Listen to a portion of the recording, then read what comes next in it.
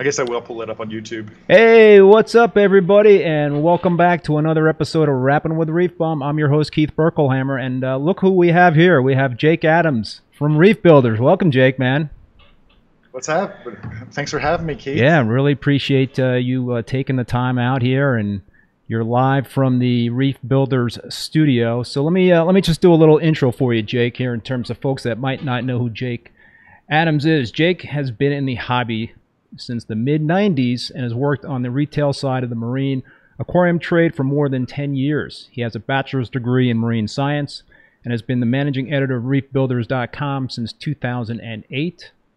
Jake is interested and well immersed in every facet of the marine aquarium hobby, from the concept to the technology to rare fish and exotic corals. He has shared his knowledge and passion for the hobby by speaking at many Reef Club and Marine Aquarium events, and by writing articles for aquarium publications across the globe. His primary interest is in corals, which Jake pursues in the aquarium hobby, obviously with the studio, as well as diving the coral reefs of the world. So Jake, man, that's quite a background, and I've always been a big fan of yours, and you're a wealth of knowledge. So we really appreciate you being on the live stream. I see we have a lot of people that already tuned in, so welcome, folks, and feel free to ask away in terms of questions with Jake and I. And I have a whole bunch of questions myself, as per usual on this show, but we would love to take input from the viewers. So I will do my best to kind of keep track of the scrolling chat box on the screen here. But sounds good. Yeah. So Jake, man, you've been in the hobby since the mid-90s. How did it all start for you? What's the story? Yeah, well, Mom came home with a 30-gallon tank and 3 white veil tails and 3 black moors, and almost no information from the local fish store. And within 6 months, we had like 22 freshwater tanks throughout the house. 22? And yeah, just like this fish doesn't get along with that fish, so we need a different tank for that fish. And some of them were Rubbermaid containers. And I still remember my first saltwater tanks. I set up a 29 and a 30 next to each other at the same time with an undergravel filter. Everything was air driven. And I still remember my first piece of live rock. I pointed to the one that had the Aptasia on it because I wanted it. I wanted the thing. It's got life. But I think the first real reef tank we bought off the trader. So it was like a used tank, 75-gallon. Had a Red Sea Berlin protein skimmer, MagDrive 5, a couple Maxi Jets. I don't remember what the lights started with, but it came with like VHO and ice cap ballast, and I had it back then. It was really complicated to set up. And I still remember just like I was always working on that tank to try to make things work better. Like, for example, I had the MagDrive as the return pump, and I thought it'd be super clever by pumping it directly to the hang-on back skimmer, not realizing that all the head pressure was just totally killing my air intake. And I love the fish and corals I had in there. I always Yeah, you got a little guess. She knows somehow. She knows when like I'm on camera. I had a bubble coral.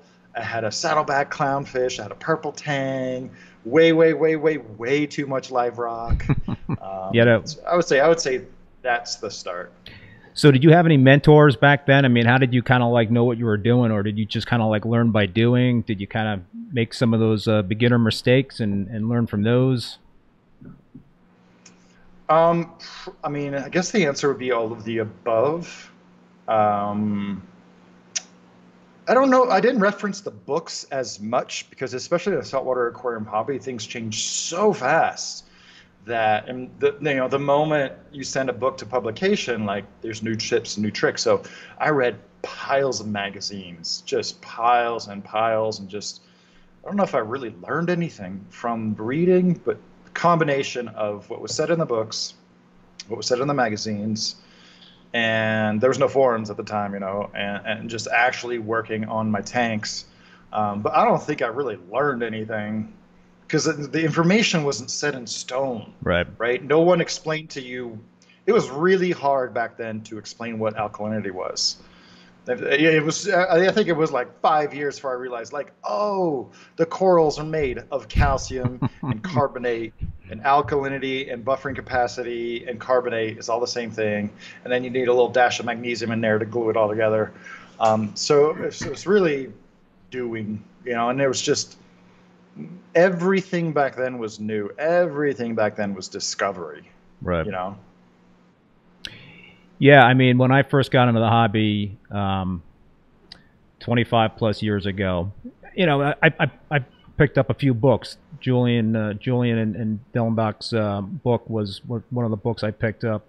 There was a couple of iconic books that I think are still great reads out there that are certainly worth anybody's while to take in. But it's a different world today, like you said. I mean, it's completely different. You've got forums, and you've got social media. There's a lot of information out there, and I guess that's the question: is for somebody coming into the hobby, how do you kind of sift through what's the good stuff in terms of the information, and maybe what's not so good?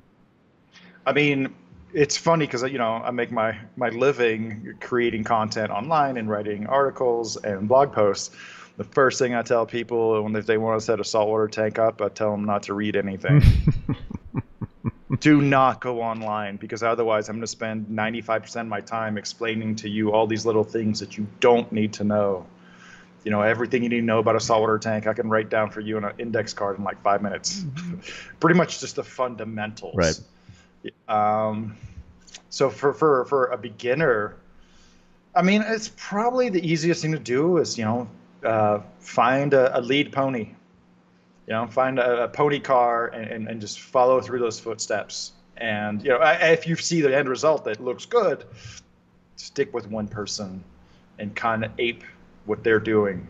There's just almost no reason to read or learn until you have a base of experience, like just a small, let's say 3, 6, 12 months of experience. Everything you read is not going to make sense. You're not going to be able to sift through that information if you just dive into the deep end. And it's worse with online stuff, because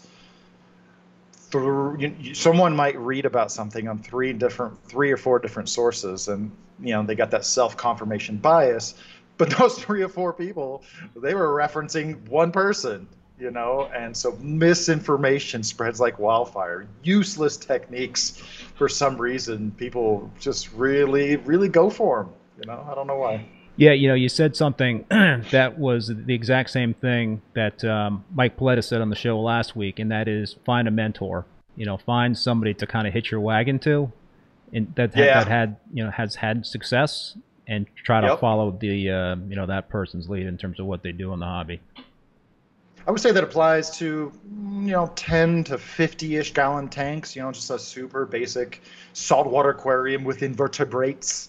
But once it gets a little bit larger and you have different mineral demands and you have higher concentration of corals, fish, and inverts, you want to have that base of experience. So you want to know which direction you're going to go. Am I going to go a calcium reactor?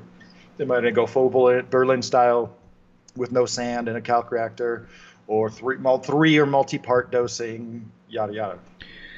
So let's switch gears a little bit here, Jake. So these are certainly interesting times with COVID going on. How has COVID impacted what you have done? And then let's just kind of like talk about the industry in terms of what you see, how the industry has been impacted by COVID and potentially any lasting effects in the future. Oh man, that is a thick slice of cheese to cut into. Dude, COVID has been such a double-edged sword for the general aquarium hobby, and probably even every home-based hobby, from brewing beer to houseplants to freshwater tanks to snakes. Anything that you can do and enjoy at home has benefited. Obviously, we're missing the conferences. We're missing the community. I find myself calling 2 or 3 people almost every day just so I can talk reef to somebody, and bitch about the coral prices. So every store that I know, every business that I know that I deal with, which is almost everybody, everybody's rocking, man. Right. Where a typical reef store, would have, let's just say, 75% of their value locked up in corals and frags, and 25% fish. Now they're selling out of every fish, almost weekly, and it's every store. On the one hand, it's really good, obviously for our general industry and for our local markets.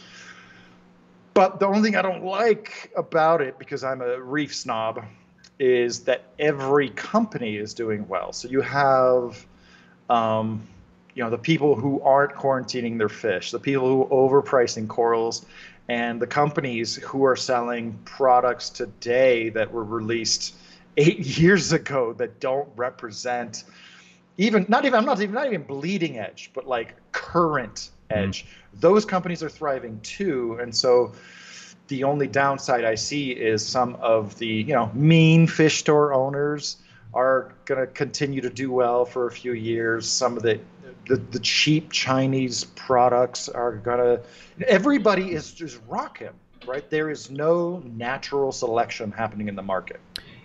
So that's the good and the bad. And, definitely like the livestock prices are through the roof. If you look at the headlines, right?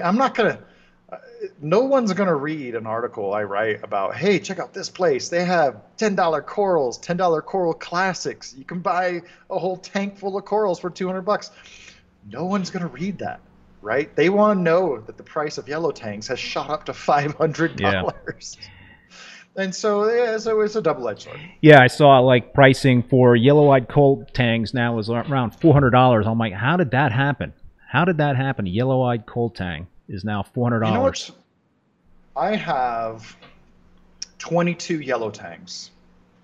I have 8 Tammany tangs. I have 1 whitetail tang. I have tons of tangs. I love bristletooth tangs. I absolutely do. But I've never, for some reason, I see a coal tang and I'm just like, nah. I don't know why. I'm sure that's a utility fish for me, and it was not something that it's not a fish that I would invest that kind of money in for sure. I mean, there's other fish that I would absolutely rather spend that kind of money on, but it's kind of frightening in terms of what's going on with prices. I'm not worried about it. Oh my God, I have my magazine over here. Actually, you know what? Let me grab my magazine. Go for it. I want to talk about something for a second. Yeah. Hang in there, folks. Jake's grabbing a magazine. Somebody made a comment about your kick-ass music on your channel. Oh, thank you very much. I would not make Reef Aquarium videos if I didn't have access to really good royalty-free music to use on the videos. But here's kind of, I think this is going to harken back to what's happening in the industry, right? So this is a freshwater and marine aquarium magazine from 1992. I used to subscribe. I went back and just bought a few issues that I knew had some good stuff in it. But first of all, it's 200 pages. I went to sleep one night, went to bed thinking, oh, I'm just going to, just mosey through this thing in 20, 30 minutes. It took me an hour, even looking at the ads. And there's so many things that are striking. But one of the biggest ones is the editorial is talking about aquarium bans from different places. Right when I got in the industry is right when Florida shut down the collection or the harvest of wild rock. So after that, you had to farm it yourself. And it's like 30 years later, the editorial is still talking about the exact same issues. Yeah. And I'm not worried about it because the market really does have a way of sorting itself out. Like I said, the urgency of bans is something that I was born into in this industry. And at the end of the day, there's always new corals. There's always new places that can open up. And we are fortunate enough now, maybe not so much on the fish side, because it's very hard to raise saltwater fish that isn't a clownfish or a dottyback. We're very fortunate that, you can find almost any coral right now, that's culturable, right? You're not going to get frags of lobos or frags of scholemias or blastomusas unless it's Merletti. But the stuff that we all love and enjoy is still readily available.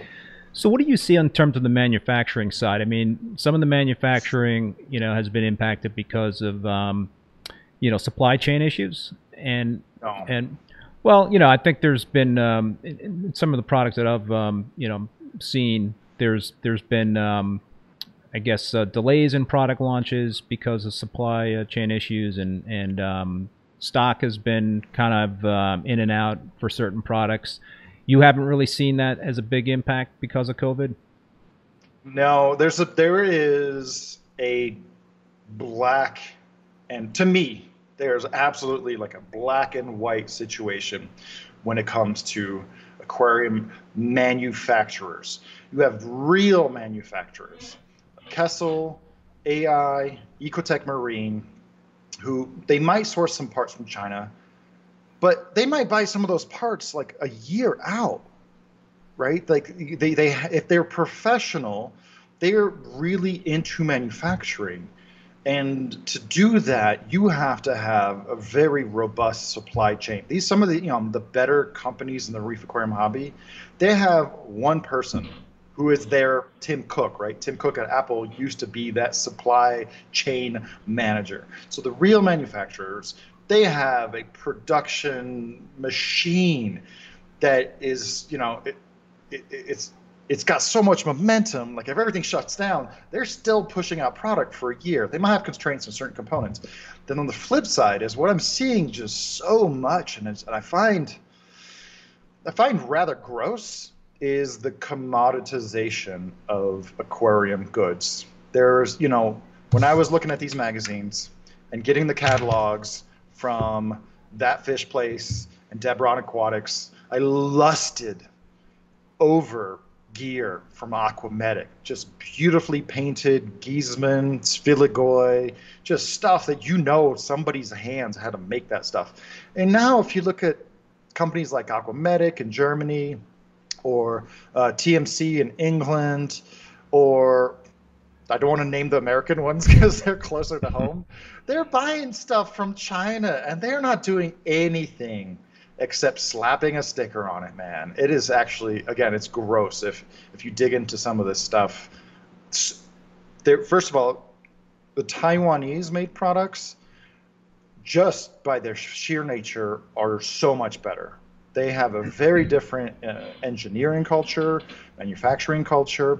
And that being said, Shenzhen is nothing to scoff at. Like there are people there that engineer really, really great stuff. And many of the great pumps in the aquarium hobby the motors are made over there, and then they're kind of tweaked over here. So yeah, I just see way too much. Like I've been going to the InterZoo for like 10 years. And the first time I walked around from booth to booth to booth, and there's a French company, there's a Belgian company, there's an English company, and they all have the exact same protein skimmer with a different sticker on it. But you're seeing that to the nth degree now. You're seeing it way too much. I will call out TMC because they were selling these little LED pucks that I actually really loved, but they were labeling them at 78 watts when they only ran at 51 watts. That's not how that works. It's purely deceptive. And this actually happened to me very recently with a major brand where I plugged in something that was supposed to be 500 watts and I was getting 300 watts. I'm like, I called up the rep and he just didn't seem surprised about that at all. Oh, really? So the commoditization means these companies don't really care that much about quality control or their products delivering what they say they will do. So you have certain companies that they're not making anything. They're speccing stuff. And those are the guys who have troubles getting shipments in because they're not making stuff in-house. And then you have real manufacturers who make original stuff. And how long has the Ecotech Versa been out of stock for? They can't keep up. Yeah, Reefkeeper made that comment. So what is going on, right, with the Versa pump in terms of not being able to find it? Been many, many months. I don't want to speak on Ecotech Marine's behalf, but this is a result of everything, right? They have had so much demand for their lights. There's a lot more people who want sexy lights than want those, fancy pumps, and so they have to prioritize their manufacturing lines for one or the other. Do we make water pumps? Do we make flow pumps? Do we make lights? Do we make dosing pumps? So for them, it's a balancing act. Ecotech Marine, like they've had ideas for all this stuff for like 10 years. Right. I've known the boys for 15 years. We're all the same age. And we've talked about everything in the sun that you could possibly make, but it's at the end of the day, is like what you put your resources into. Yep. So you mentioned that you're kind of longing for the shows to start back up again. If you had to venture a guess, what would be your estimate in terms of when we're going to kind of see that happening again? Will it be something similar in terms of what's going on in the sporting world, where there'll be a limited number of people allowed into these trade shows, or do you think that I think that actually might be happening in certain trade shows, from what I understand? But well, okay, it really depends. If we're talking about piddly little frag swap, like I went to one in July. There was 12 vendors and maybe 1 to 200 attendees in a giant room. All the booths were spread out like 15 feet, and we can have those tomorrow. We had them last summer. That's no problem. But for the more professional shows like Reefstock and Reefpalooza, we need a balanced diet of speakers, manufacturers, frag vendors, and then a healthy crowd to support all of that. So I don't see that till next year, bro. Oh, really? Wow. Dude, yeah. I mean, look at our rollout. Do you know anyone who has a vaccine? I know some old folks, but yeah, I'm not expecting to get anytime soon myself. So yeah, I guess there was hope that maybe late fall or something like that we could potentially start seeing shows. But yeah, I would probably tend to agree with you. I think logistically it's going to be very challenging until 2022. What kind of shows are we talking about? Are we talking about real hardcore bona fide reef shows that have everything you could possibly want and all your friends are there from all over the country, or something local that you drive to, pick up a couple frags and go home? Right. Like that's happening. Right. So you've kind of adapted right now, right? I mean, you're doing these Reefstock at home shows, which are online shows. Mm-hmm. How's that been going for you? Has it been a challenge to try to like pull those off? It's probably you got a lot of balls you're juggling up in the air with that sort of event online. I kind of passed that buck. I told my partner and some of other associates, I'm like, I was involved with some of the early ones, but to be honest, like me personally, I love Reefstock, but I've organized Reefstock in 2 continents 15 times. I don't want to do it anymore. I want to come. Yeah. I want to MC. I want to make sure everything's going good. But it's so much mental bandwidth, right? It is so much mental bandwidth. A year, 2 years in advance, you got to book the location. Year in advance, you got to book all the sponsors and vendors. 6 months in advance, you got to start putting a lot of pieces into place. 3 months in advance, you got to start promotioneering, and then it's like every single day you got to, and it's really exhausting. I just want to play with my tanks, man. I just want to, I rinse my hands off probably like 10 to 50 times a day from getting in the tanks. There's not a day goes by I'm not moving a coral, gluing something down. I'm with you. That's the fun part of this whole thing. Hey, Great Bearded Reef, thank you very much for that $5 donation. Really appreciate that. That is awesome. And I think we got one of your buddies in the house there, Jake, ACI Aquaculture. What's up, Chris McAlee? That might be Chris. And he told me, I was talking to Chris today, and he told me to ask you a question on the show tonight. So maybe I'll just blurt it out right now. He kind of, I know we had a conversation about the name game, and he said you had some pretty strong thoughts on the name game in terms of naming corals. All right, you need to set a timer so I don't get lost in the rant. Give me 5 minutes. I'm not even kidding. I care more about the coral actually is. What is it actually, right? Because the reason I'm an asshole, and I'm sorry, but I am an asshole when people call them ACAN Lords, because they have not been ACAN Lords for like 6-7 years now. And the reason I'm really jerky about it, and I don't let it slide, I just call it a Lord. Is because if you put a Lord next to an actual ACAN, you will end up with an ACAN, because it will eat that Lord like that. You learn something by knowing the difference between a Cycloceras and a Fungia. They come from vastly different environments. They have different care requirements. They come in different colors. They reproduce differently. Like you are, when you were talking about how does someone get started, that's what I'm saying. Like, don't read anything because there's all these names thrown about. Like people, the hobby overall has not even come to a collective understanding of how we name a freaking coral, right? And it's gotten so much worse because you have the Dunning-Kruger effect where people have been in the industry, the hobby for 5 years, for 10 years.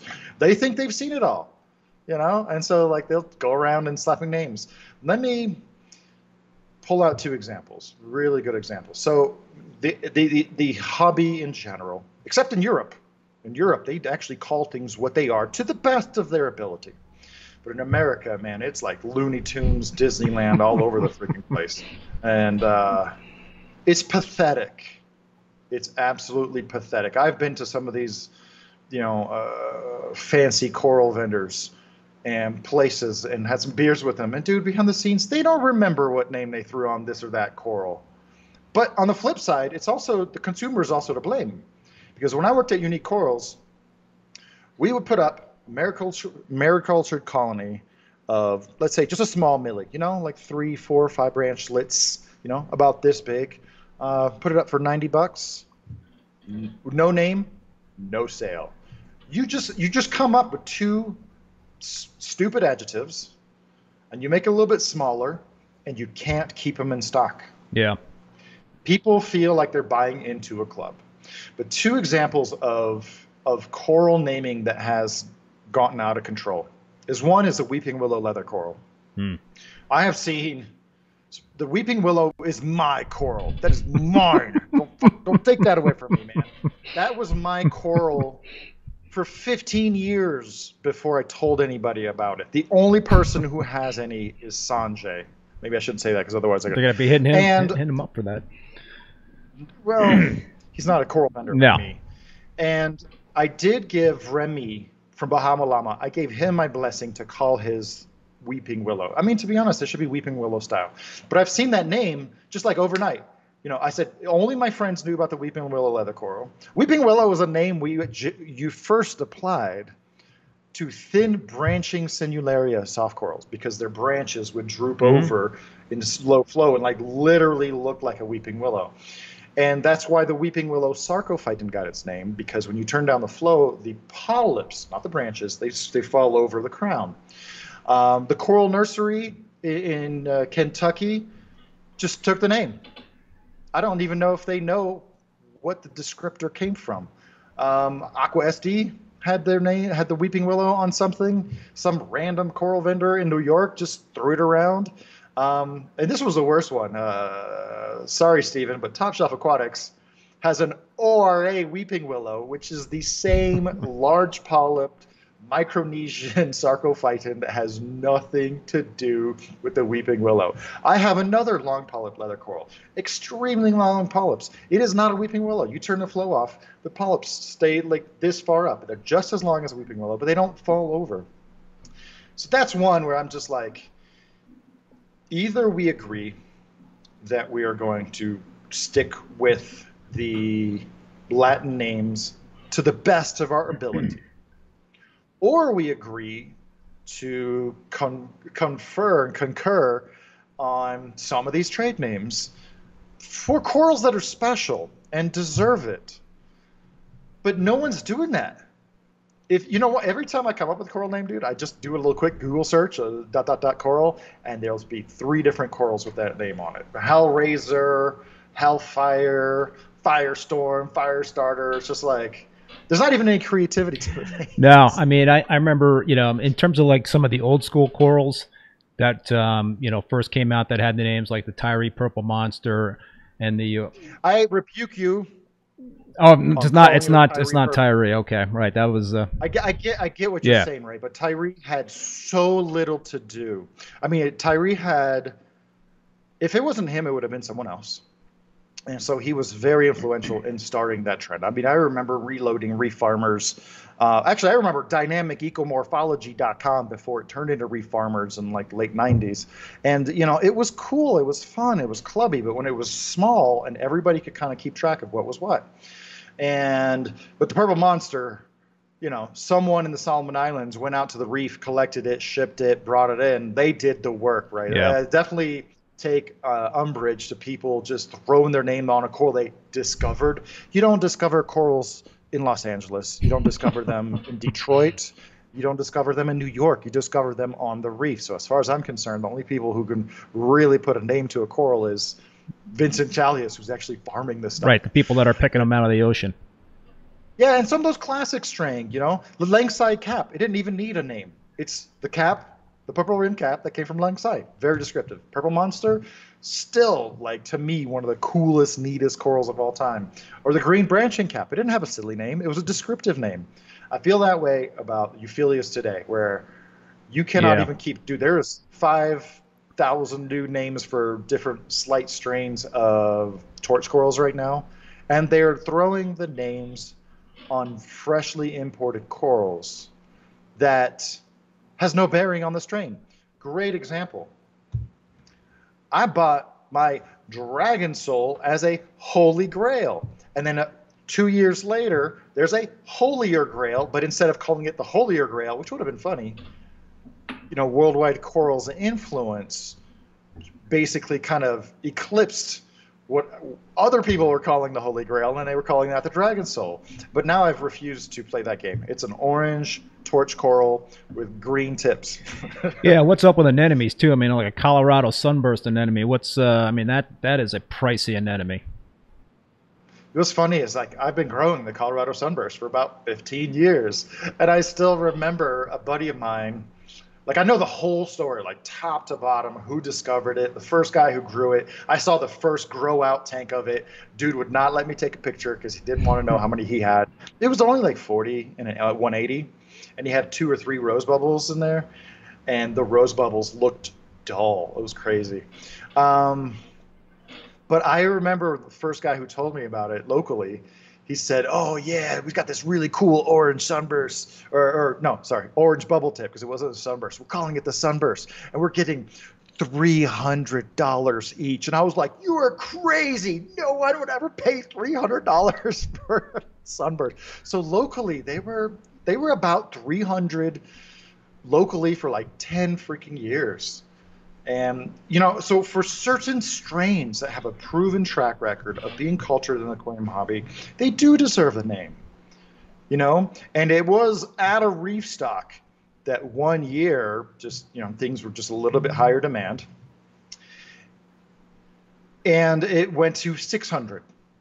And then the next year at reef stock, it was Reef Koi, who's been around the hobby for a long time locally. Somebody else had just thrown a sticker out there for $1,800 and sold it like that. And it's really frustrating that a lot of the value of the corals is from speculation, you know, like the rainbow tenuis that are happening right now. I don't want to get into that, but let's wrap up the coral naming with one coral. There is no such thing as a purple stylophora, which isn't the Milka stylo. The Milka stylo, for those of you that don't know, haven't been to Europe, Milka is a popular brand of chocolate, and it comes in a lavendery purple wrapper. You know, so it means something. Milka stylo. That coral was grown out all throughout Europe for like 15 years before Ore got a piece legally. You know, just they did a small shipment or something, I don't remember, and then it got distributed into the reef aquarium hobby. And if you go out and look for purple stylos, you will find as many names as there are coral vendors. I've seen people put Sanjay's name on it. At first, that coral is so special, and if you don't know the real name of it, you don't know the entire history of it. That is the only stony coral in the aquarium hobby that is from the Red frickin' Sea. Oh, really? Think of all the corals we have. 90% of them are from the Coral Triangle. Let's just call it Coral Triangle. And then more recently is Australia. and then a very small amount from Central Pacific. That is the that is the only stony coral of its kind from the entire Indian Ocean. Like we get some from the west coast of Australia, which is technically Indian Ocean, but to me that's still like Australian. But yeah, that coral's been in captivity for 35 freaking years. You will never see a wild purple Stylophora that was collected in the Red Sea, or maybe right outside of it, by Jean Joubert. You know the Joubert Platinum system? Yeah. Yep. He collected that in the late 80s. I specifically, and that was grown out at the Musée Océanographique de Monaco, the Monaco Aquarium, basically. It was grown in the Joubert, the first Joubert Platinum tanks, like 10 years before it got spread out to anybody else. So if you don't know the name of the coral, then you don't know this super rich history that's associated with the purple Stylophora. Everybody just takes it for granted that it's a thing. I remember seeing it in France because I've been to Europe many times. I remember seeing it over there and getting parts of that story before we even had any varieties of Stylophora. So when it comes to the name game, like, I mean, people need to put their foot down. They need to figure out what we're going to do for naming. Okay. That's as much as I totally agree with you. I think it's gotten completely out of hand. I think the prices are insane. I think there's some corals out there. There's a couple that I've seen that could be worthy of the hype and the name. I guess there's some the rainbow splice coral out there is a pretty badass aquapore coral, and no, it is a pretty badass looking photo of a coral. Have you seen one? Not in person. Have you seen one this big? Have you seen one this big? Is it all pink? Is it all green? Is it crazy swirly like you think it will be? I don't know. You haven't seen that coral. Yeah. You know what I mean? So when it comes to grafted corals, I wouldn't say terrible experience because they grow and they're fine, but one color takes over the rest. Like for some of you that keep maybe like some houseplants, very similar thing as the variegations. And you have one of two things happen over a long period of time. Either the variegation takes over and the leaves become all white, therefore the plant cannot photosynthesize and it dies, or the variegation gets outgrown by faster parts of the plant. So you have to maintain a balance of green versus white leaves, or half green and half white leaves. So if you want a high maintenance coral that you're always going to be fragging, that's great. But you and me, man, we're a little bit old timers. I like a colony from across the room. Same thing with every single one of these rainbow tenuis. I collected rainbow tenuis. They are the least impressive corals from 2 feet away. I am in the same ballpark. I mean, I love brightly colored corals that you can see at a distance. So I love pink bird nests. I love pink bird's nests. I love purple, pink Stylophoras. I love the green the Green Valley Slimer. I do like the Oregon. I think I pronounced that right. I always pronounce Oregon wrong, and I get a lot of crap for it. But the Oregon Blue Tort is probably my favorite coral, and it is a named coral, but I think it's just... That one deserves it. Yeah. There's never been another coral imported to the aquarium hobby that has lasted the test of time like the Oregon Tort. We know where it came from. Obviously, it didn't come from Oregon reefs, right? It's just one of the first places it was discovered. When you see an Oregon Tort as a frag, as a colony, it always looks the same. But to me, I got it all over the studio. But to me, a reef tank, the way I treat a reef tank in terms of an SPS dominant reef tank, it's kind of like a canvas, and I like to paint, and I just think about in terms of the the different colors in that tank and what it's going to look like from across the room or from a few feet away. And a virtual high five. There you go. I would like to commend you. I actually referenced you without saying your name in one of my last videos about aquascaping, because I have the Scolemia tank, which is just a flat wall of rock, but I'm not aquascaping with the rock. I'm aquascaping with the corals. And so when I saw your tank, which had, I don't know, what'd you put in there, like 80 pounds? It's 100 pounds at a 225-gallon tank. Yeah, that's what you should be doing. Right. And it's really frustrating and somewhat infuriating to get judged by hyper newbie reefers who've only seen totally packed coral tanks give you criticism on your aquascape because that's all they've seen is, the bling in tanks of Instagram. I saw your tank, bro, and I was like, that's a kindred spirit. That guy is exactly on the right track. So I want to say right now, for anybody who's setting up a tank in the size range of about 100 to 300 gallons, you want to do well, definitely follow Keith's Thanks, journey, Jake. because from what I can tell, you're definitely making some good decision making. Well, listen, you and I have been in the hobby for a long, long time, and I've learned a lot over the years, and I've made a lot of mistakes. I mean, at the beginning, I used to create brick walls with rock in my reef tanks. I used to do the old, Guilty. yeah, I used to do the old 2 pounds per gallon type of thing, and that was kind of like the thing to do because that was the biological filtration that you have for the tank, and you didn't have dry rock back then, and that's the way you started a reef tank, a lot of rock. But, Well, so I think one of the things that the hobby is very slowly refining is all the advice that came from the local fish stores. I worked at local fish stores. I said, so many inches of fish per gallon, so many pounds of rock per gallon, so many pounds of sand per gallon, so many cleanup crews per gallon. And you need to do this, to do this, to do this, to do this. And eventually you're going to have of course, you want to feed a ton of frozen food, and then you're going to have phosphates. And then you're going to come to me with some algae issues. I'm going to sell you more cleanup crew, and we're going to get you set up with the media reactor. And then I'm going to sell you GFO, or back then would have been PhosGuard, once a month. And it was just like, I don't think it was intentional, and I don't think it was conniving, but most of all the things we think we know about the saltwater aquarium hobby in particular was dictated by what the fish stores told us. And it wasn't wrong per se, but it wasn't the easiest way to do things, and it wasn't the most effective way to do things. Right. So we've got some chat going on here. I'm trying to keep track of it. I see Greg Carroll is still waiting on Keith to ask him about rock or sand. I think we're talking about sand or bare bottom. You keep bare bottom tanks, right? For the most part. In my mind, there is zero reason to have sand other than the aesthetics.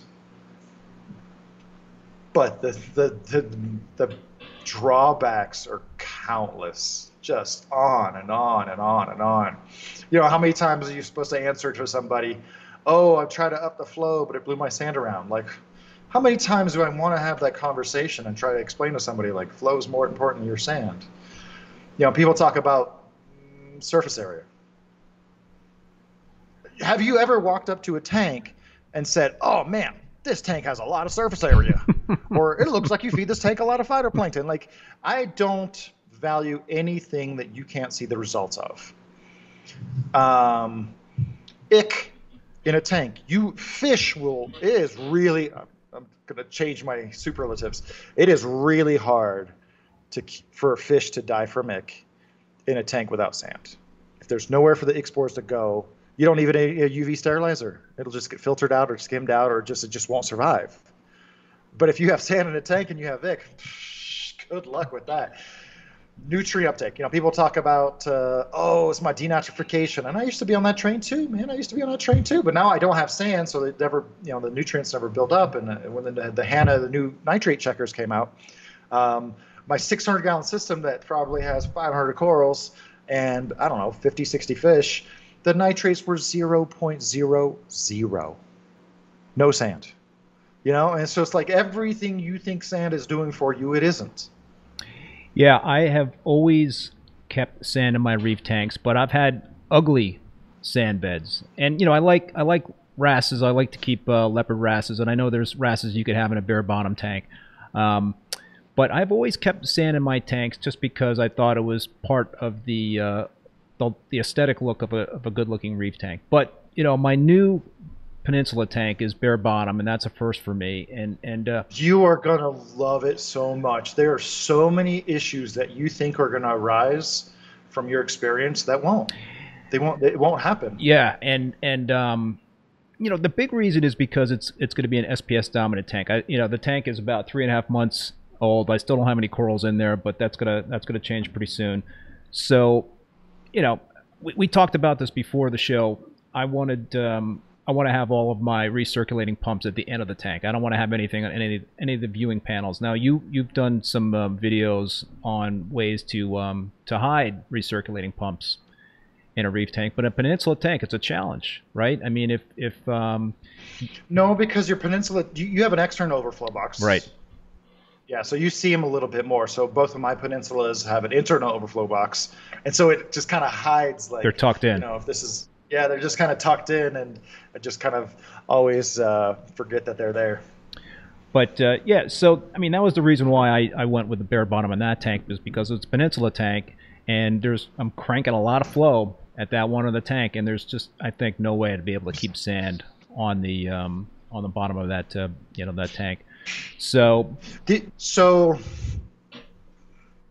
I'm definitely a contrarian, right? I'm not a RAS man, but RASes are stupid. They don't know if they're hiding underneath the rock or in the sand, unless, okay, there are specialist sand diving RASes. I would never keep a razor RAS without sand. Like, they swim in the sand. You know, jawfish absolutely freaking, like, they need to build a little burrow. You know, but other than that, man, I got leopard grasses for years. I got Namsies for years. No sand. They go hide under something. They don't know. Oh, really? So you're keeping them without sand?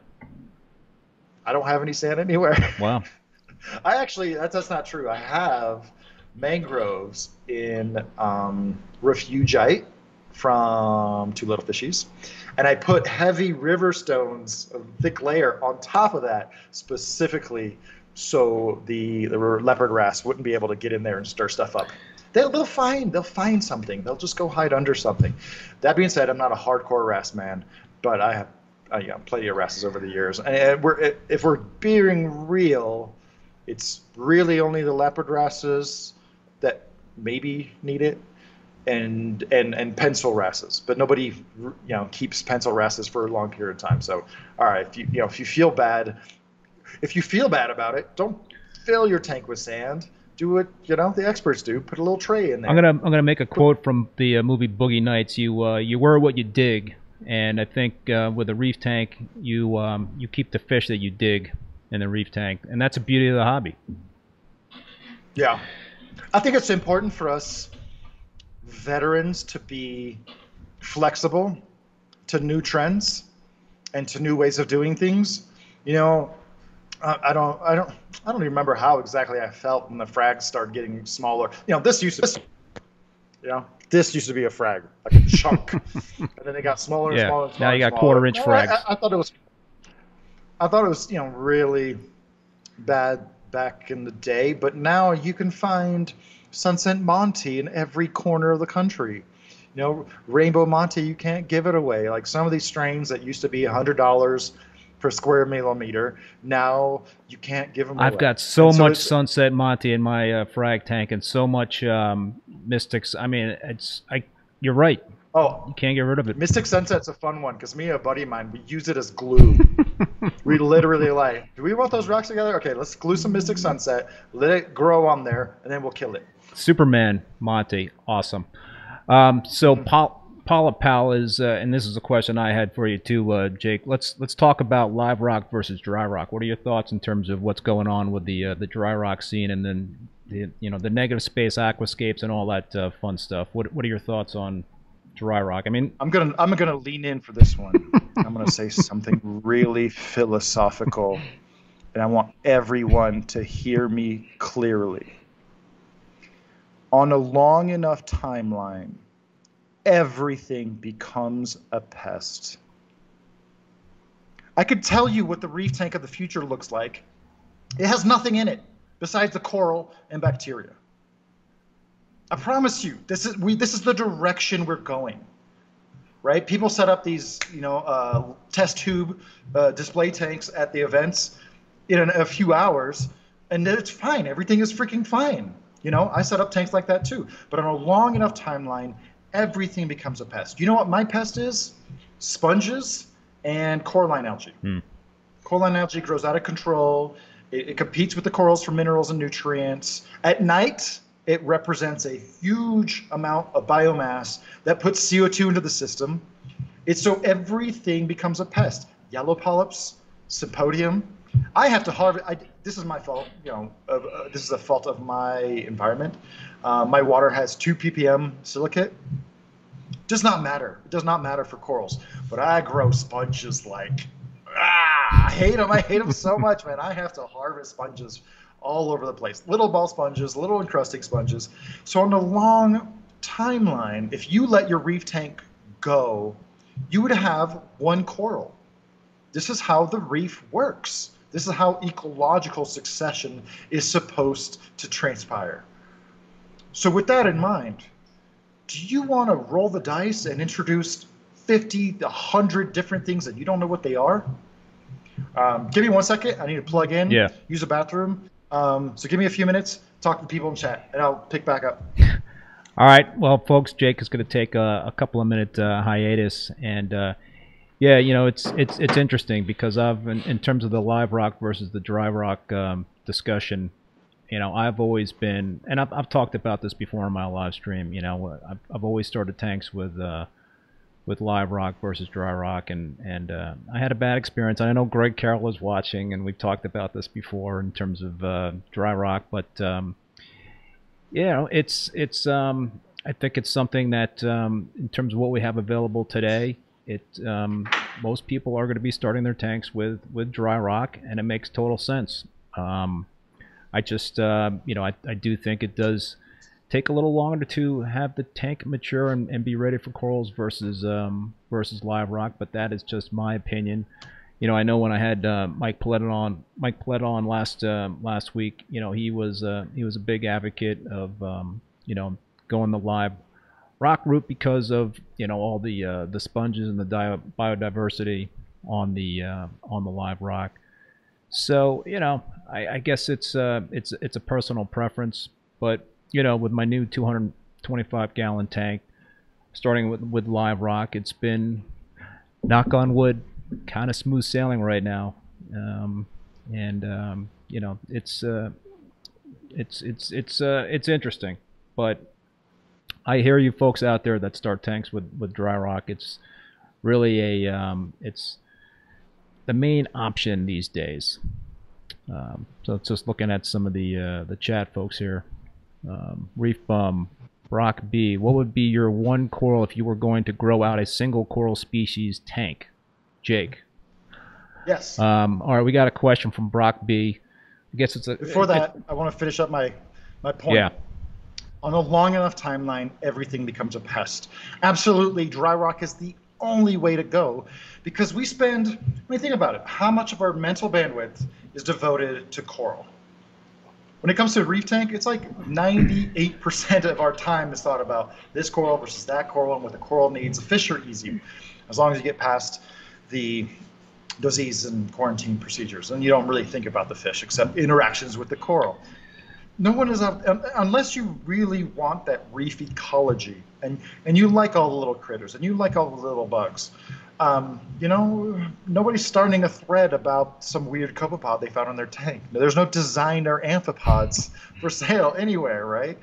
So yeah, on a long enough timeline, it won't be just dry rock. I think it's going to be artificial decorations, because I rail against porosity. Right? Porosity is just a place for more biomass to build up, more nutrients and detritus and stuff to get locked in, and that stuff is not doing anything for you. So yeah, on a long enough timeline, not only are we just, the idea of using wild rock or cured, any kind of that rock, that's going to be for people who want the reef ecology. But for the general 99.9% of us who just really care about the corals, in the future, corals are all going to be tissue cultured, and there will be nothing in your aquarium that you didn't add specifically. So while you were away, I was kind of recapping my experience with dry rock versus live rock, and I've always started my tanks with live rock. The one time I did try dry rock, it was pretty much a disaster for me a few years ago, and I just I had. Did you have sand? Did you have sand in the tank? I did. I did have sand in the tank, but yeah, it was not a pretty scene. So I broke the tank down, and I was in Florida for vacation, and I found some Haitian live rock, which was 4 years ago. I don't think you could find Haitian live rock anymore. It was always kind of gray market to begin with. Oh, you really? Okay. So I was able to snag some of that and put it in my 187-gallon tank. But so I've had great experience with live rock. I've had shitty experience with dry rock. I know Mike Paletta was on last week, and he had a kind of a similar experience with dry rock in his 90-gallon tank. Um, the rock that I started the new Peninsula tank is live rock, and it had great biodiversity on it. And I agree in terms of the pests that you get with the live rock. It is, you're rolling the dice. You really are. I mean, when I put that live rock in a high specific gravity solution to flush out, some of the bad critters, I got a manna shrimp. I got a whole ton of pistol shrimp. I got some suspect looking crabs. I got a lot of stuff out of that live rock. But it has been smooth sailing. Maybe it's because I've got bare bottom tank. I don't know. But I hear you in terms of what you're saying with dry rock versus live rock, and just you don't really have that many options, I guess, these days anyway with live rock. I don't even think of it in terms of that, man. I think of plastic step stools and cinder blocks and river rock, just anything that just doesn't look goofy, you know. But in my mind, I want it as non-porous as possible, as inert as possible. So I will use anything. I think concrete is probably the future. But yeah, I think definitely down the road, if you want fewer issues, like I don't know what issues people could have with dry rock, right? Some dry rock is actually old live rock that came from somebody's tank or harvested from the ocean, and it would never cured. It could be full because of the porosity. There's so much funk growing inside. I will always take the cleanest, driest, least porous stuff possible. What are your feelings on the NSA, the negative space aquascapes? Do you think it is worth the time to craft something like that? I mean, my point is that I don't think. Is that what they're calling it? Yeah. I spend no time on forums. I've my aquascaping style actually is referenced from freshwater plants. Like I've had so many freshwater plant tanks, and I would never designate something as a negative space aquascape. Like you want open space for water flow, for the ecological reasons, and then for the aesthetic reasons. Like, if it's just a field of corals and it's like all kind of the same, your eye needs a path. It needs a path to get drawn in here, to get drawn in over there, and so, yeah, I don't know. That being said, I think it's important for us more experience, not because we have more experience, but because we've experienced more, to not get set in our ways, to not say, this is how you do it. This is how things are supposed to be.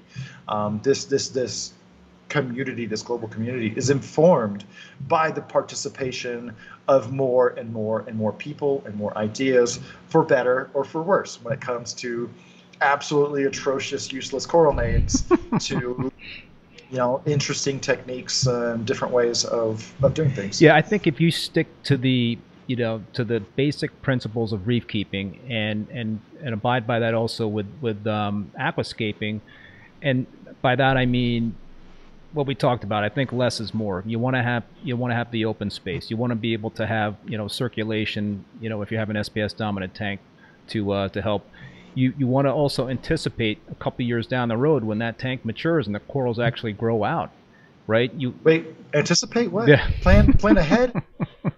Americans? That's not what we do. Yeah, right. Look at the vaccine rollout. Oh, well, let's not get into that discussion. So I think you gotta.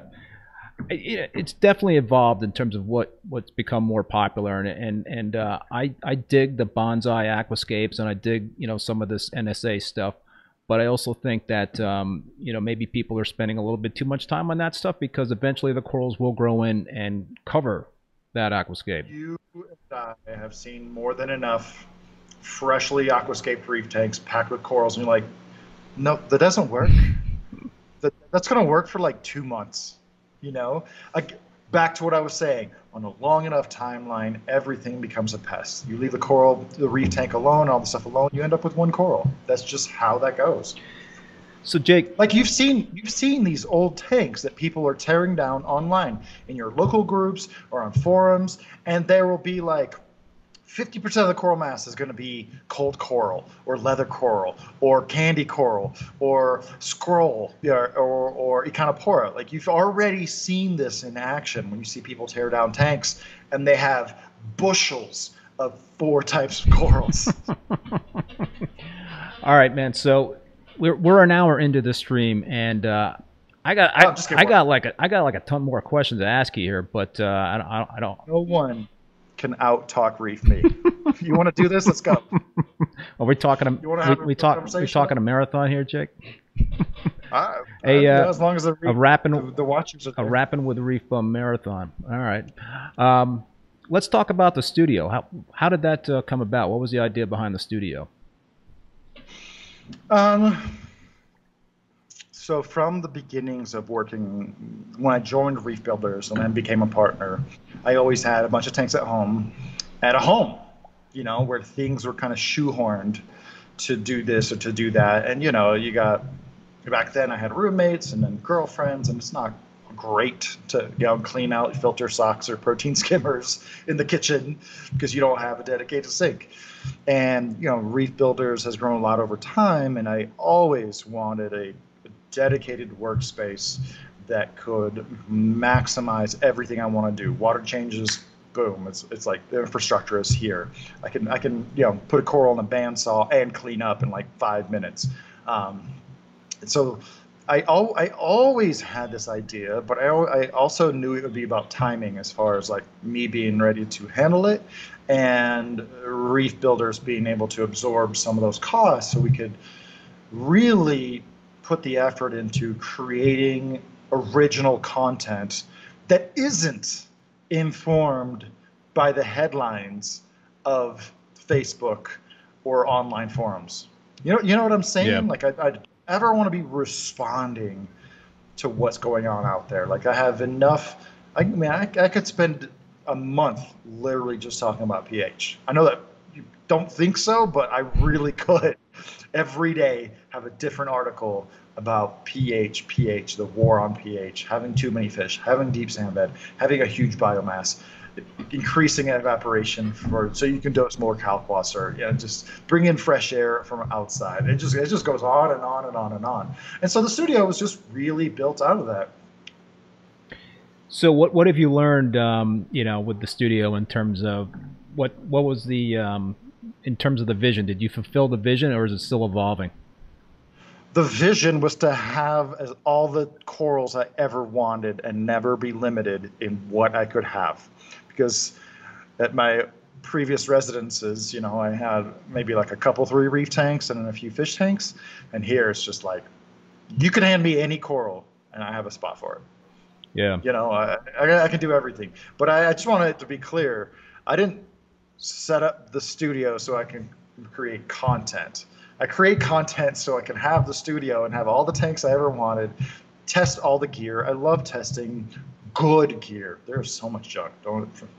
And so I got a 2-foot tank, a 3-foot tank, a 4-foot tank, a 3-foot cube, 2 peninsula tanks. I got a fish tank. I've got some flat tanks. And so any coral you throw at me, any piece of equipment you throw at me, I can use it. I can test it, And I didn't, previously, I had normal reef tanks. And so anytime somebody sent me a new light or a new pump or this or that, like it was very disturbing to the balance of the aquarium to change what I was doing. And so this way, there's a couple tanks that are always earmarked for, okay, this tank needs a new pump, this tank needs a new light, or I want to try out this light versus that light. So nowadays, unless it's for public aquariums, you can throw anything my way and I can put it in the queue for thorough review. You see so many reviews where people don't even fire up the skimmer. They just have it in their lap and they're just like, this is a great skimmer. Oh, it's really sturdy. Look at that O-ring. It's an unboxing. I'm just like, put it in the tank and run it for a while. Like every piece of equipment almost works great on day one. But one of the things that people don't understand is you absolutely get what you pay for. I'm calling out G-Bow and every relabeled G-Bow product Aquamatic, you're on notice. The pumps lose magnetism over time, and you will never know that. They won't break. They still work, right? But if you get a new G-mount and one that's been running for a year, exact same model. I mean, you could get them from the same batch, run one for a year, put them next to each other, and the flow coming from the brand new pump, because the magnetism hasn't been used up, is like 2 to 3 times as much as the other one. Yeah. All right. I got a question from chat based on a comment you just made earlier about pH, and then I want to get into some of the product stuff with you, Jake. So we got a question from Brock B in terms of the pH. What are your thoughts on the ideal pH, and what do you run your tanks at? What's your target pH levels? I would preface that by saying I am not super worried about the pH swing. I don't think that matters at all.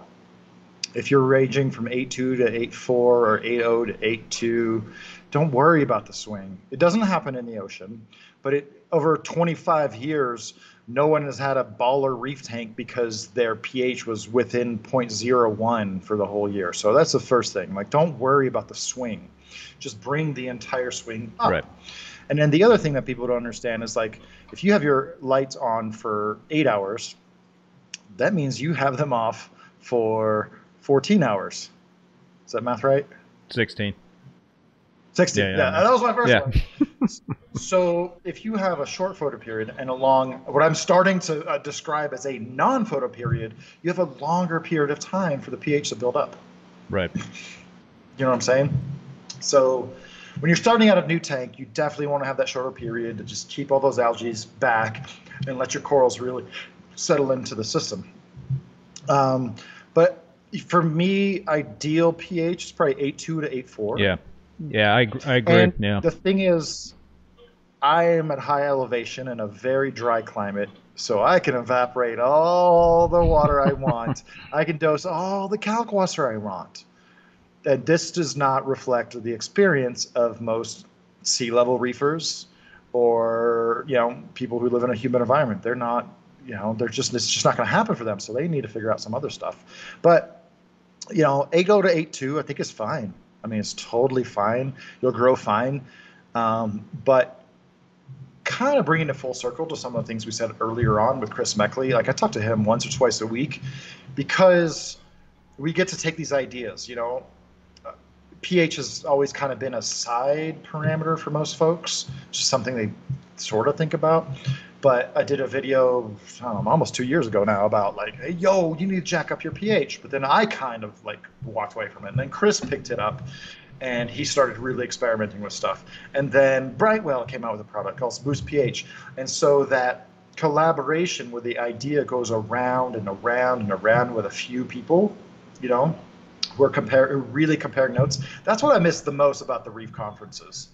So 8.2 to 8.4, I think it's going to be really hard for most people to achieve, unless they just take unnecessary or just really extravagant means to prevent that. And are you mostly running a calcium reactor, or are you doing any 2-part dosing, or is it pretty much calcium reactor is what you're using at the studio? I don't even all right. So like, for example, my 6-foot water box, every time I'm looking over, I'm literally looking at the tank I'm talking about. I'm like, well, that tank right there.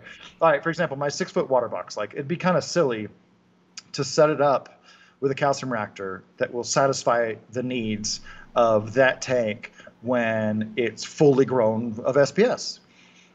And so I will probably start out every tank on 2-part.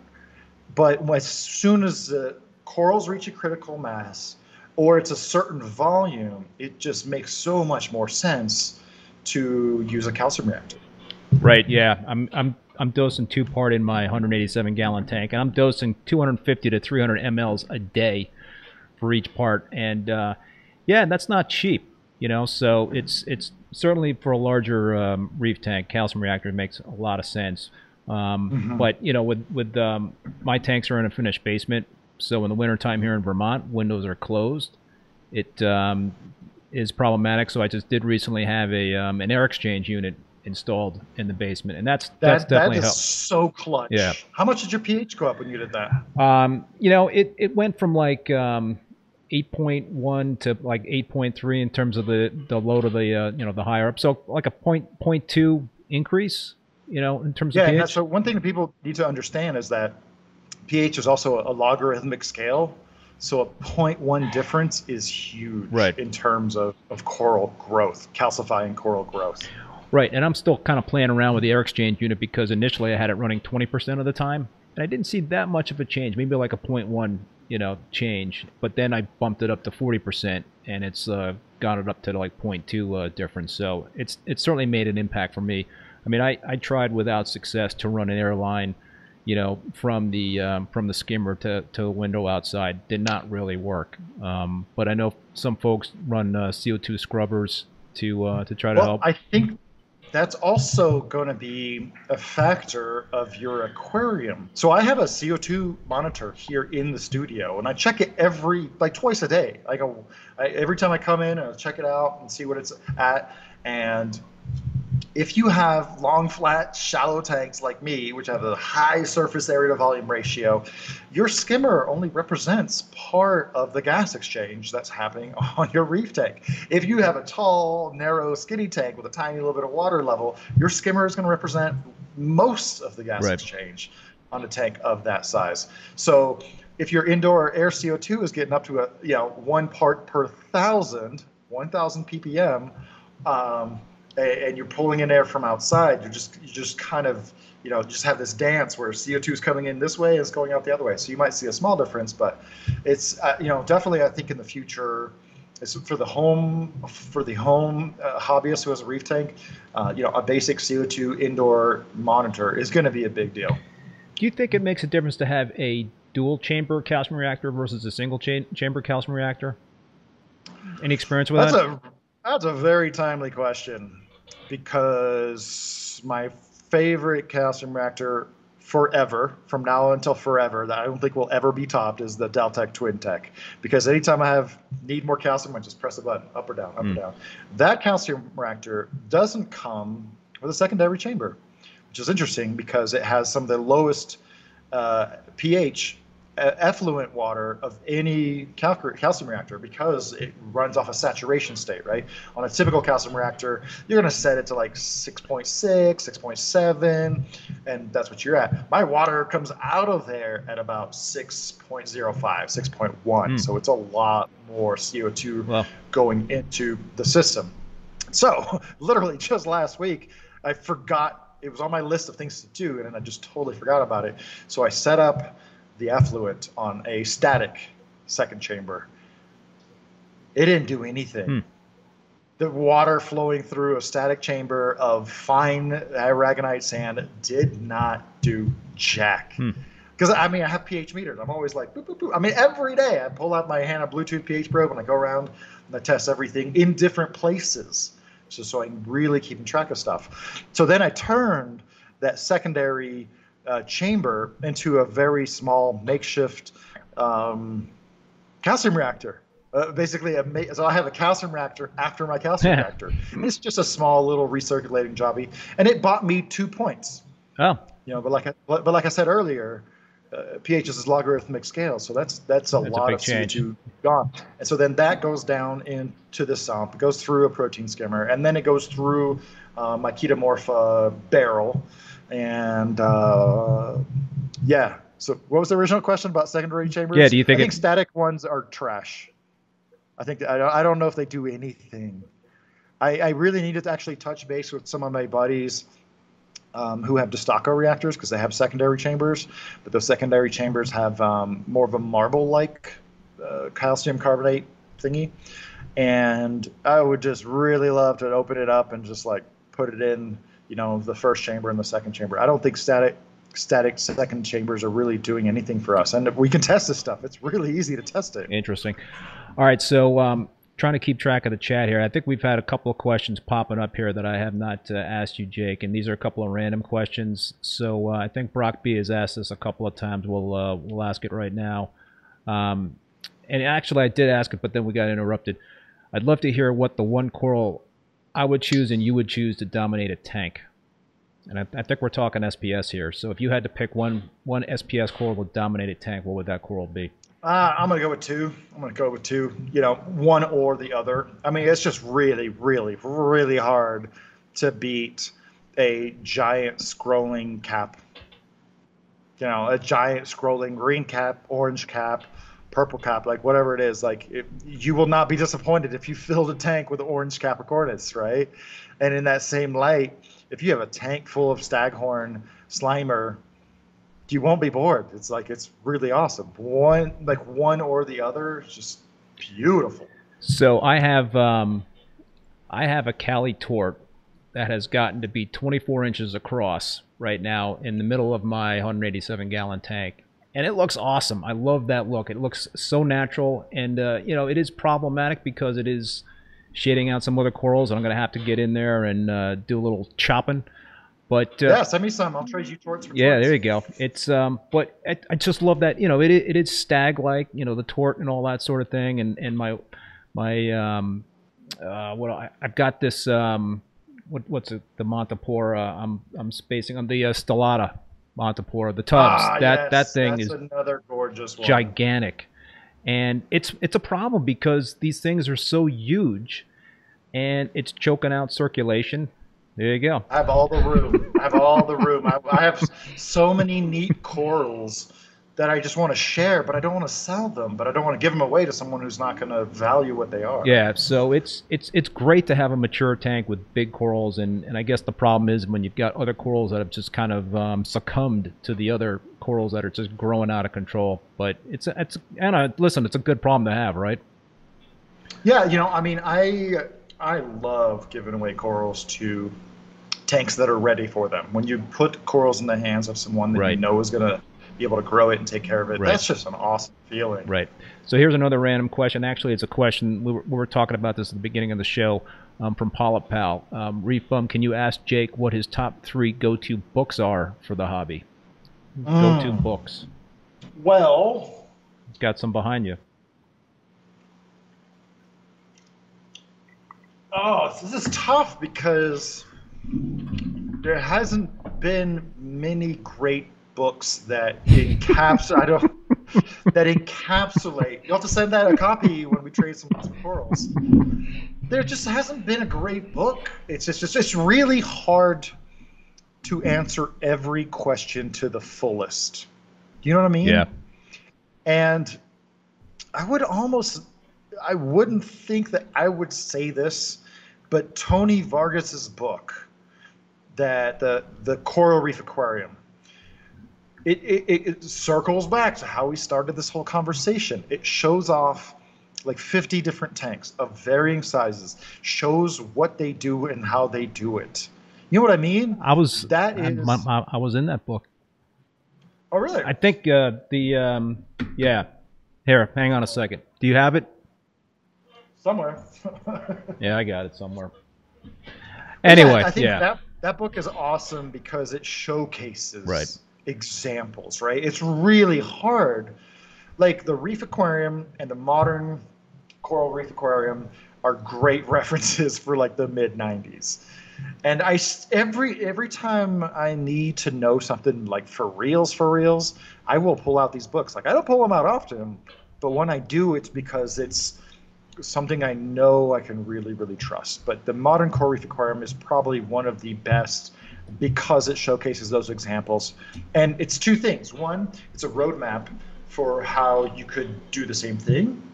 And two, it's inspiration, right? And that inspiration is when we've been reefing and we know the ropes, the inspiration really gets your gears, jogging. It really stirs your gray matter, gets you thinking about other things. Yeah, listen, I think books are it's kind of like a lost art form that kind of gotten away from a little bit, but great source of information. So we've got another question from Wolfgang. Reef Bum, can you ask Jake, out of all the tanks that he's documented around the whole world, I had this question too, which 3 are your favorites and why? The whole world. There's this guy named Wesley, and I think he's in Holland. Yeah, he's in Holland. And I visited his tank 3 years ago, and there was not one spectacular coral in the aquascape. There was one that wasn't one showcase fish, but it was so thoughtfully put together. It was like ultra European. He's an elevator repair technician, and he's Dutch going on German. So he's got like that critical thinking applied to his reef tank. He had made his own Pax Bellum reactor. I can't remember one thing in the tank, but I remember the whole tank overall. Just like you could just sit back from like, across the room on the couch, have a little, European cafe and some little biscuits, and just like, man, it's just beautiful, just beautiful scene. And there's a video if you type in Wesley's reef tank. I did a video, and I think there's been some other features more recently. So that's one that really stood out. Faisal, I don't remember his last name. Faisal's reef tank in Abu Dhabi. Man, I remember that video. I went to Dubai, and we drove in the desert. There was like rocks and camels. I'm serious. We're driving through the desert. There's a beautiful road surrounded by rock deserts and occasional camels. I'm like, where the hell are we going, y'all? And we came up to this beautiful place, and Faisal's reef tank, again, was really considerate. I prefer to use less equipment when appropriate, but Faisal's an engineer, and this was his first true reef tank, and he just knocked it out of the park, man. I mean, it doesn't matter that he had some steep financial resources to put this tank together. The look on his face when he saw my impression of it, that was awesome. The whole tank was awesome. The sump was cool. The lighting was cool. He did a couple little tricks that I try to showcase in the video. Faisal's reef tank was like, it stirred your gray matter and really got you thinking about what you were doing. So that was another one. And then a little bit different from that was Evan Luo's lifted aquascape, because it wasn't a peninsula tank, but it was in wall, and you could see the other side, so it's kind of peninsula. But he was he lives in Australia, and he can get chunks of coral for like 30, 50, 60 bucks, wow. Right? But there was no rhyme or reason to his filtration. And he had a ton of lights, and on top of a ton of lights, he got even more lights, just pack it in. And he was putting corals on top of corals. And the whole bottom third, there was nothing. A little bit of rock, a little bit of sand, just flow that could just get up into the reefscape, and had the longest tentacle Duncan I've ever seen. So those three are really, really nice. Those are the ones that kind of stick in mind. And there's others that were also super cool, but I don't know. Those are the first three that came to mind. All right, we got a few other questions, and then maybe we should wrap it up. But I still got a ton of questions for you. You're gonna just have to come back, Jake, for another show here. We'll have to pick up where we left off. But here's one. I don't know if you know Reefer Reeves, but he's teeing up a question for you here that I'm sure you're gonna have an interesting answer for. Tell me your opinion on your thoughts on why or why not to use a controller. Oh, I knew this question was going to come out somewhere. So this segues back into the previous question that you asked. Is I have arguably seen more reef tanks than anyone alive currently. Another 5-10 years, and maybe somebody else will be a traveling reefer. And Wesley's reef tank was the only one you're running a controller. Wow. There is no correlation. Actually, there's almost an inverse correlation between the quality of the tank and whether or not it's running a controller.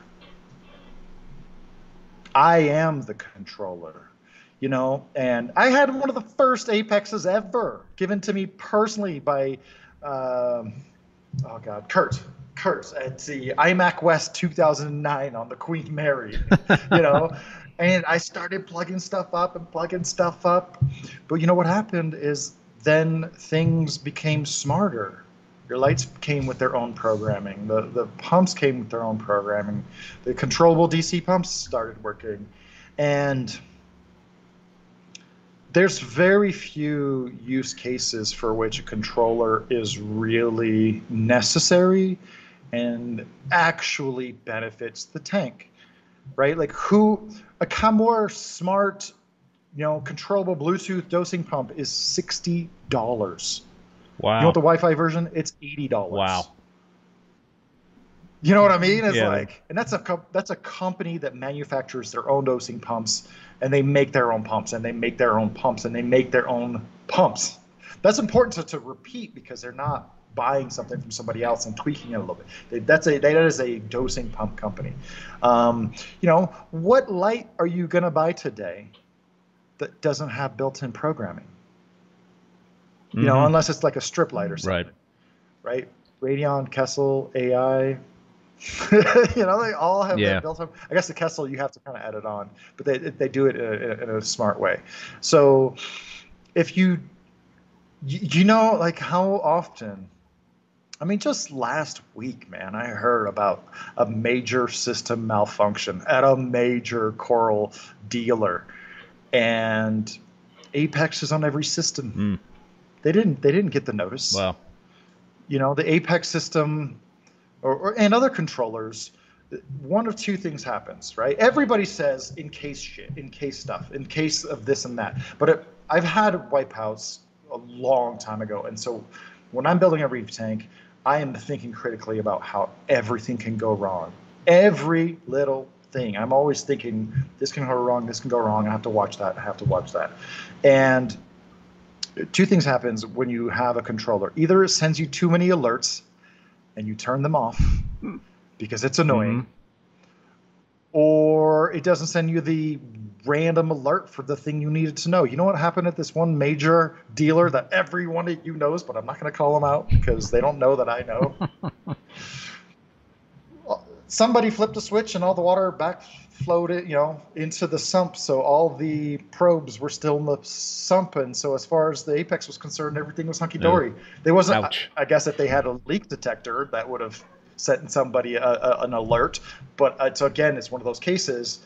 If it's sending you alerts for a bunch of stuff, you probably will turn those off. And there's so many of the aquarium authorities that they got their gear for free, and so they don't want to say, hey, I had this problem. Like, people have had multiple tank meltdowns where if the Apex was functioning or other controller was working, it's not that it wasn't working, it's just it's combination of the product and the user error, right?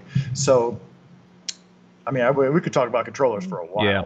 One, there's a little bit of user error, but if you set up your reef tanks to fail fail without issue, right? Every time you set up a reef tank, you should go ahead and pull that plug and just watch everything, and plug it back in and see what it does. So your Apex can't do that for you. Right. Your Profilux can't do that for you. And people spend so much of their energy learning how to use the controller. They get all these if, this, then that, and they're so proud of it. And at the end of the day, it does not result in a better reef tank. Because, if we were having this live stream 10 years ago, I think I would have a very different perspective on it, because back then all our pumps were dumb, all our lights were dumb. But now I use $5. I use $5 Wi-Fi outlets for so many things. And I can hold my breath in the time it takes me to set each one of those up. I don't have to ever log in. I don't ever have to connect directly, Bluetooth or Wi-Fi. Pull up the app, it's so fast. And here's my thing about aquarium controllers also. Like, I am a techie. Most of my reef aquarium blogging comes from a near lifetime of reading tech aquarium blogs. If controller manufacturers were really invested in turning their devices into aquarium computers, they would have an updated model that reflected consumer electronics every 2 years. You know, how is an EB8 gonna? I don't know. I don't know. What does it cost? $100, $150? Is that how much an EB8 is? Something like that. Yeah.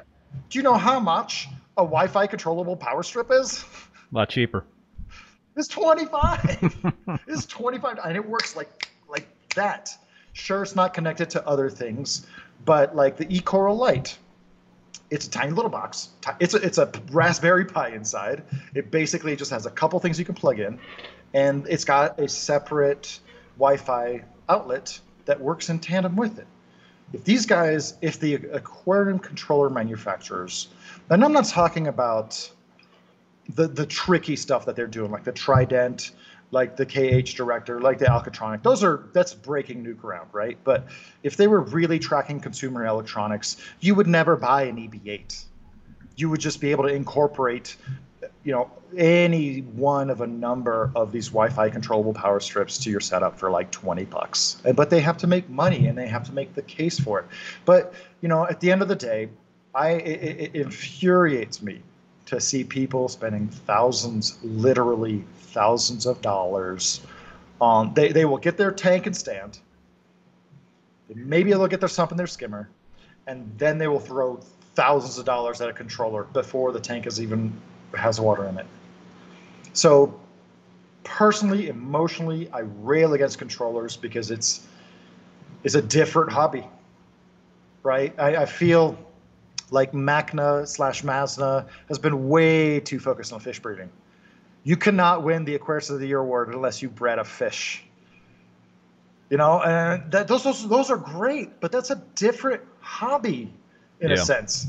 99% of the revenue and action and discussion about the reef aquarium hobby is corals, is growing corals, is making reef tanks. It's not about breeding fish. That's a different hobby. It's as if we, kept recognizing the seahorse people, which that used to happen. Seahorse people used to have an outsized presence in the reef aquarium hobby. I'm like, that's not reef aquariums.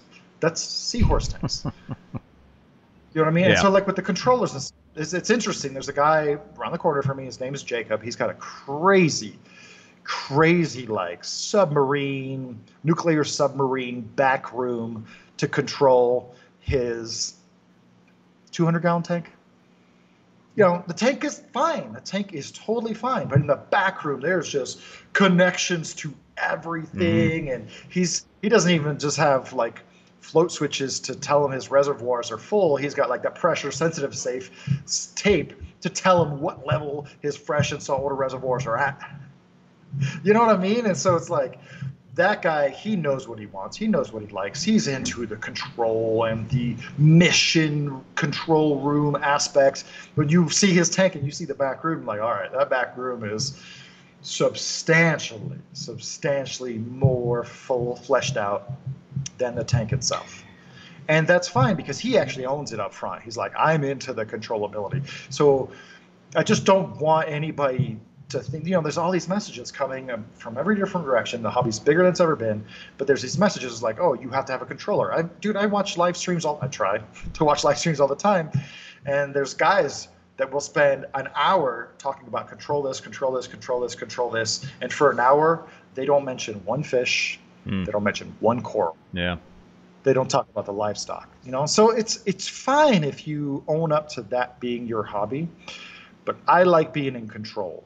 That's why I don't have controllers. That's why. Yeah. No, I think I am the controller. I agree. I think you can really go down a bad rabbit hole if you have too many variables in play tied into a controller. I mean, the way I use a controller is it's more of a monitor for me. I don't do a lot of controlling with it. There's some, but for instance, with the KH Director, what do we got there? Yeah, right. With the KH Director, you could do the adaptive control in terms of controlling your dosing for 2-part or controlling the calcium reactor. And I've gone back and forth with that, and it's certainly very practical in terms of being able to do that, and it can lock in your DKH by doing that, by using that kind of feature. But the reason why I wouldn't want to use that feature sometimes is because I like to kind of see what my tank is doing in terms of consuming. Is it consuming, calcium and alkalinity like it should be? Is that alkalinity dropping, gradually over time? Then I know the tank is healthy. If I'm doing the adaptive control, I got to log in and I got to look at the data and stuff like that. And so I'm a bit lazy on that end. So, but that's just me. Yeah, so I'm just like flipping through these pages because, before the Apex, there was the Aqua Controller Junior from Neptune Systems. But before that, it was all about the Octopus Aquadyne. I swear to God, there's an ad in here from the 1990s.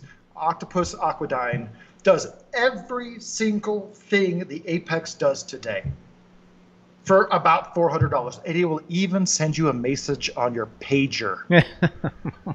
There's pager. Who has a pager these days? It's the same idea, right? Same freaking principle. It will alert you to problems, and it's just like, this is not. There's been no progress. If you look at consumer electronics, and then you look at what's being charged for the controller stuff, it doesn't make any sense. Consumer electronics have gotten faster, better, smaller, and cheaper. Meanwhile, in the aquarium hobby, it's like more expensive, harder to use, and more expensive and more expansive. And it's really frustrating because there isn't a middle ground right now, because I've really been looking into this. There isn't I love monitors, I love the data, but there isn't a middle ground between a $20 pH probe, pH pen, and a $400 to $800 a full-blown aquarium controller. You want those. There's a lot of monitors that will just show a display, but if you want logging and Wi-Fi, any kind of smarts, that kind of goes hand in hand, right? And so it's ridiculous that there isn't a $100 wireless pH, ORP, temperature, Wi-Fi logger, right? If you look at everything that our freaking cell phones can do, there is enough off-the-shelf components to build something like a Raspberry Pi that will measure all that stuff reliably, web connected, log all that stuff for like $100 with room, to put some meat on the bones for the person who makes it to make some money, right? And it's just that's a disappointment part, right? All about monitoring, but I wish there were some companies who went all in on the monitoring side and didn't try to make you buy into the whole ecosystem. Right, I got you. All right, Jake, I got one last question. I think it's going to be a short question for you. It's popped up a few times, so I think we got to run it up the flagpole there. Ugly Man's Reefing. Please ask Jake how his Australian Dallas Acro is going. Oh man, that is one that I don't have anymore. Ah, bummer. Just growing pains, starting out the studio, this and that.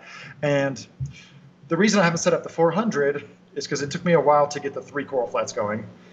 And then it took me a certain amount of bandwidth to get some of the other displays going.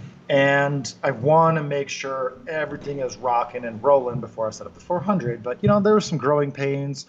And, first year, I'm just acquiring. I did share it with some people, but I wasn't achieving the level of growth that I had hoped for because I don't use a reverse osmosis unit.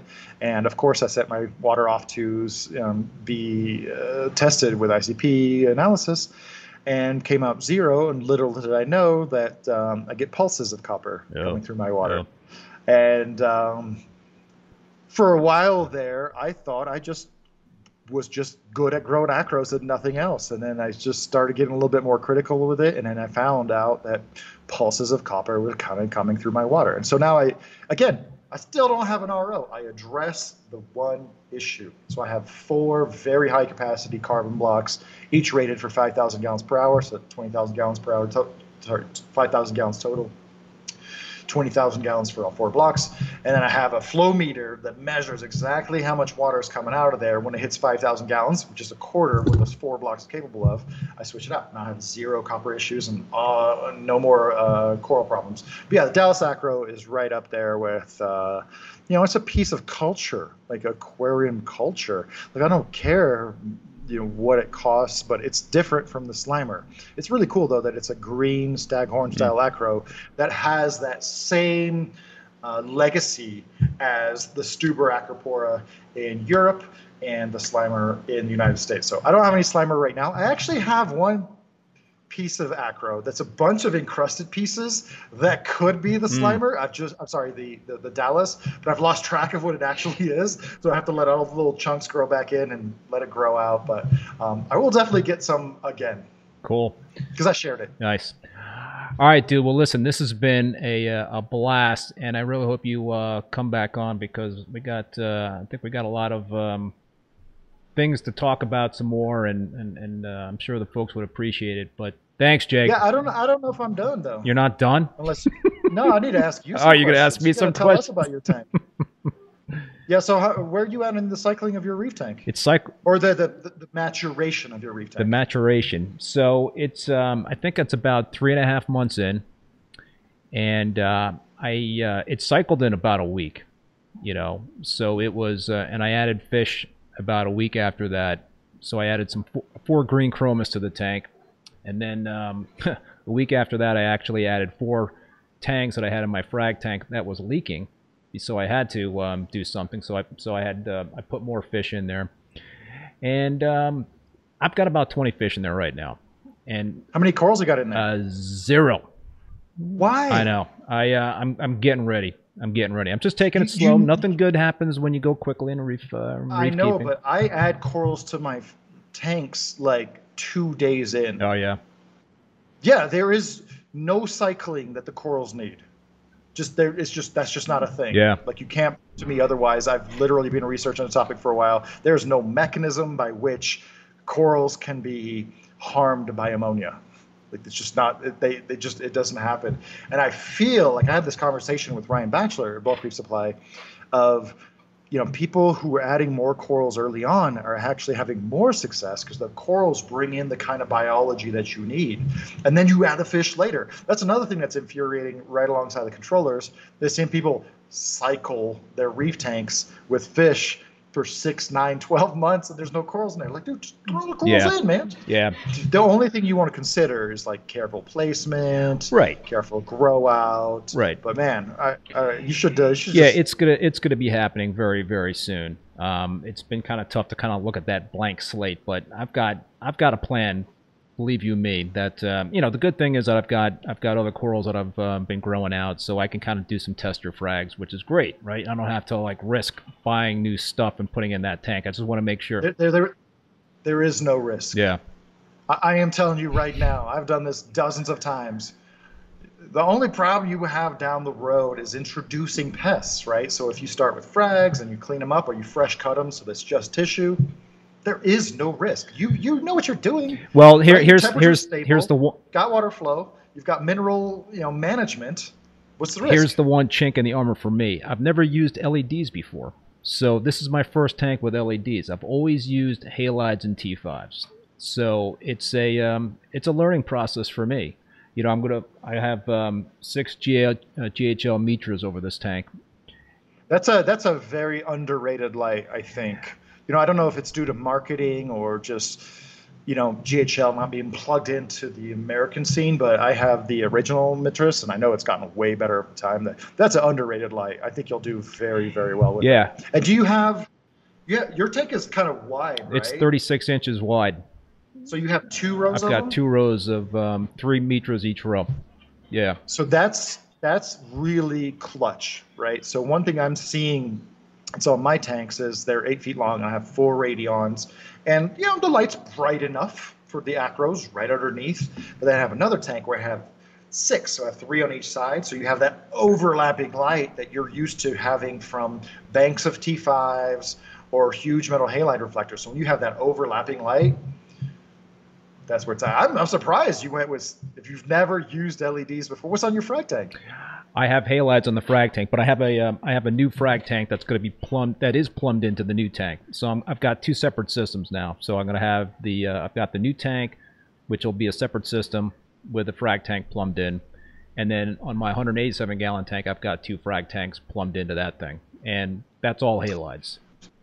So one tip about the LEDs: turn off the reds, turn off the greens, just to start. Like red is so potent, and even those cool whites, so potent, they can bleach some corals Oh yeah. out. I think it's just too much power matching up with that chlorophyll absorption spectrum. So, I mean, you could put it on later on, but you're probably like me. You probably like a more daylight spectrum, but start it out bluer. Go a little easier on the cool white, and just don't touch the reds, don't touch the green. The red is there to drive photosynthesis and bring out. It probably has hyper reds, which is really great for fish colors. The green is there mostly to balance out the red, because if you only have red, it looks funky.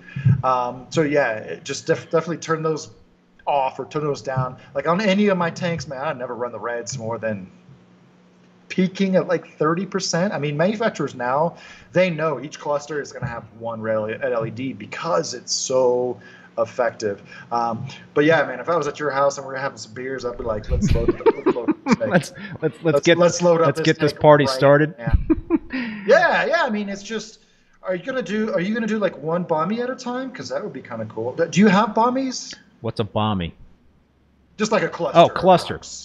I've got 2 islands, so Okay. you know, and that also have some like lagoons going off the islands, if you can kind of imagine that. So yeah, it's minimalistic, but you know what I had.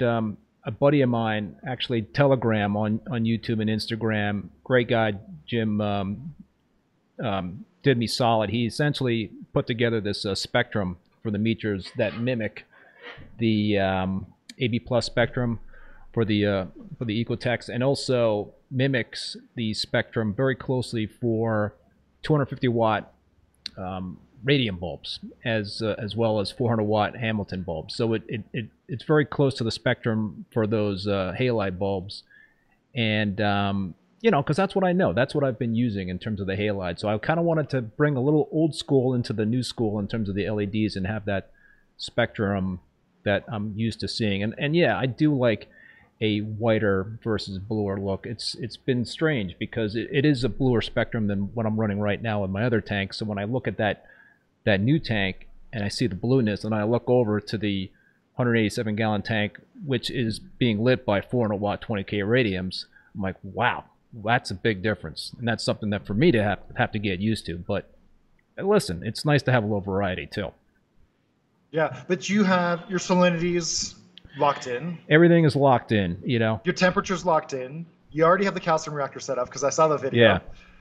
I would be more comfortable about adding acros to your tank than I would be if you're going to do any LPS. Are you going to do SPS totally? It's going to be dominant SPS. I'm going to have a couple of LPS. I'm going to put a big hammer coral that I have in my 187 gallon tank in that tank. I'm going to put I've got some nice alveopora that I'm going to put in a low flow section in between the islands, probably in the new tank. So there's gonna, you know, because I want to put some clownfish in there, so I want to try to like get some things into the new tank that clownfish can host, and but it will be SPS dominant.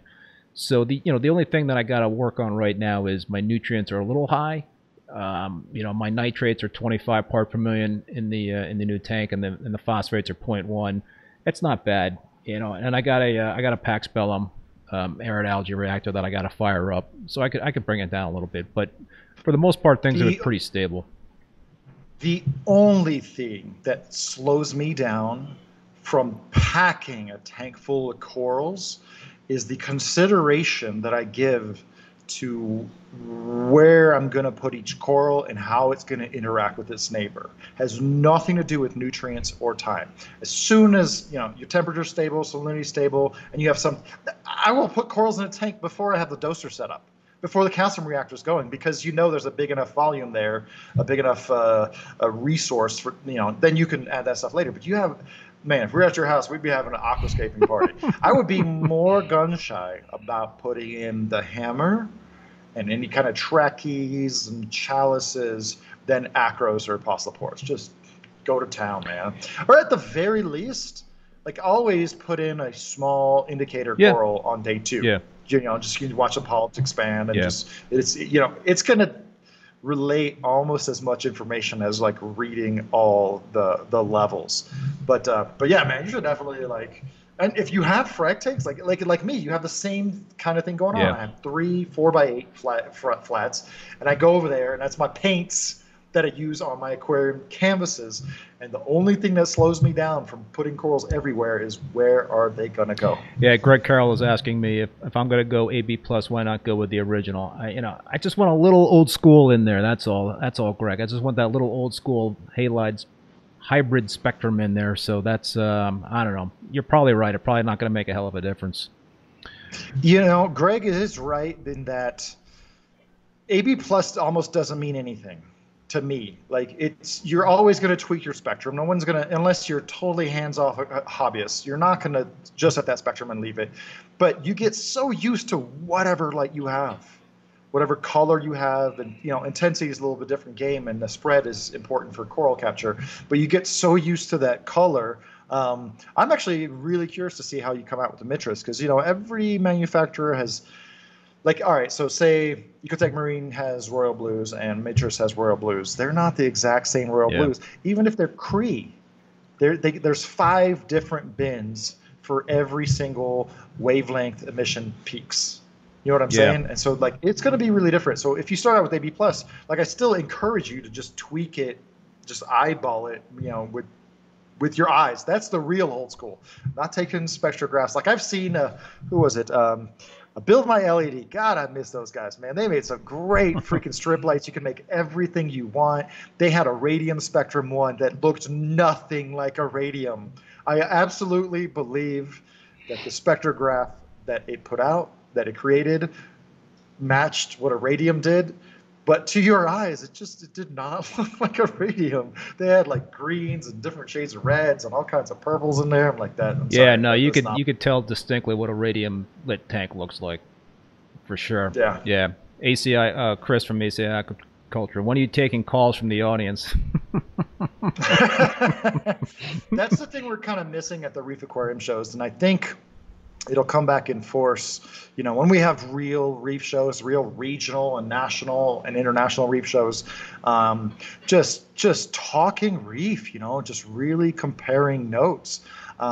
So yeah, I know Chris is great because him and I, we chat, we just bounce ideas off of each other, and that's so much better for hashing out what you think and so he's doing certain things and I'm doing certain things to kind of get to the same place, and we're finding what works for us. And definitely with your Mitras LEDs, like the light that they put off is no different from a metal halide or a T5, but the spread that they produce is very different.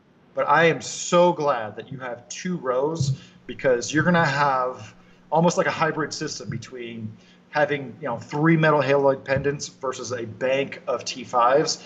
Your tank is going to rock. Yeah, I think so. I think I was considering doing some T5 supplements, but I was like, I didn't want to get too crazy, and I wanted that clean look. So I just I thought that the 2 rows of the 3 would work, and I did some PAR readings on the lights, and I got some sick PAR readings on those things, like 400 to 500 PAR readings in the upper part of the on the tank, in between the island, in between the fixtures. So I was real happy with that. And I've never taken PAR readings at many of my tanks, and so they're higher than what I'm getting out of my halides right now over my other tanks. I only take PAR measurements when I know that I'm at opposite extremes of light intensity. Personally from experience that a certain acro can do so much better at 250 micromoles with T5s coming from every direction and saturating every single branch versus 500 micromoles coming straight down from metal halide, or a really directional LED light. So that's another one. I'm just like, people ask me PAR values all the time. Like, this is not informative to you. I could tell you numbers, but for example, you have Apogee makes 5 different meters, and they have one that's specially tuned for aquarium use, and then they have a correct immersion coefficient, and most people are just sticking it in the water and they forget about the immersion coefficient. And then I have a LightCore PAR meter that is a spherical sensor that measures light coming from every single direction. That is, you can do science with that. You can't do science with the Apogee one.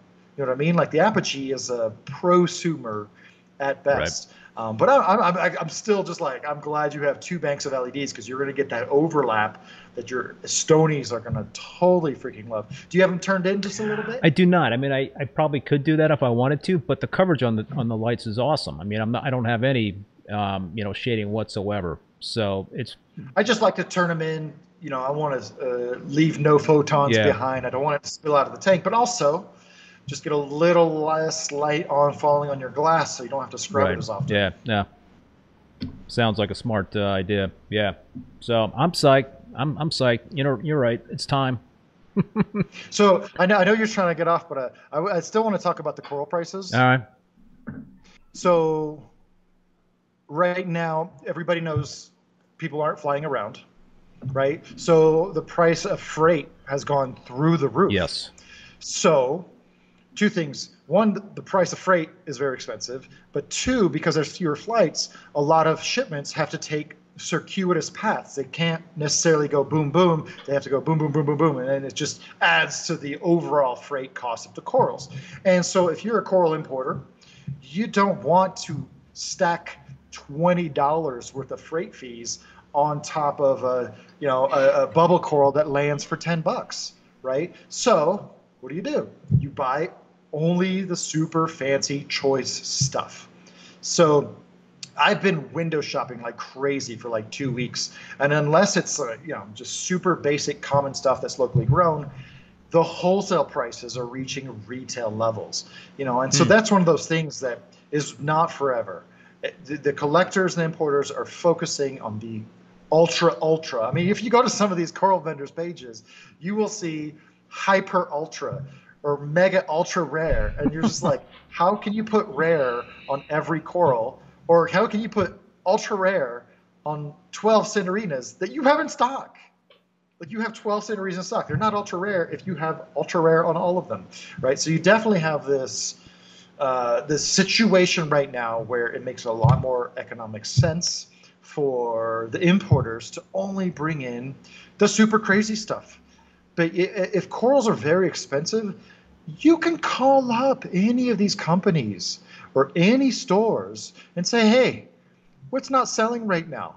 Unless it's paramount to you to be in the club because you bought Hmm. the crazy Fraggle tenuous for $500 and you want great looking frags that grow out to be muddy colonies.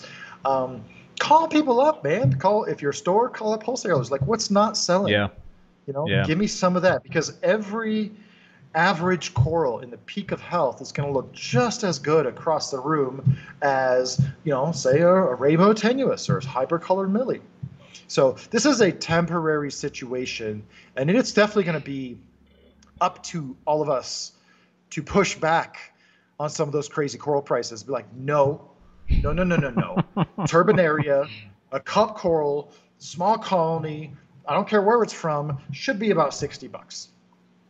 Maybe 80 Yeah. bucks if it's really great looking. Don't just offer me yellow scroll corals for $150. The hobby was not built on that. And it's going to be, I think, really important to all of us to give a little bit of pushback on all this the hyper coral trend. But like, yo, I want some supporting actors, right? I have some sick, crazy looking scalemias in my scalemia party aquarium. That's an awesome tank. But dude. I wish you could see it in real life, because like as soon as I'm done filming, I'm like, what the hell? How many tanks I have here, and how many times that tank stops me in my tracks when I walk by. But now, I don't want master scolies. I don't want crazy stuff. I need a couple basic UFOs. I need a couple button scolies. I need a couple Micromusa Pacificas to make it a balanced thing. If the entire wall is all crazy ultra corals, none of them will stand out. And I feel that's the same thing in the aquarium hobby. Prices, first of all, not all coral prices are through the roof. Only through the roof coral prices make the headlines, right? Yeah. No one is promoting their Galaxia frags for 20 bucks because they're not going to get any attention for their $20 Galaxia frags. You know what I'm saying? Right? There is a ton there, but we just see the veneer of supporting actor. Like, it's like apparel.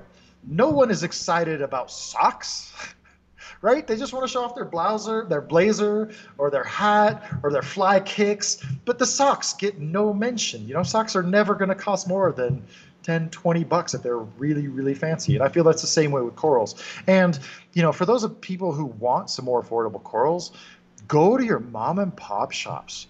Go to the non-reef shops that just happen to have a saltwater tank, because, man, one of the best freshwater aquarium stores in town, they have a couple frag tanks with like 8-foot VHOs. I have no idea where they got those.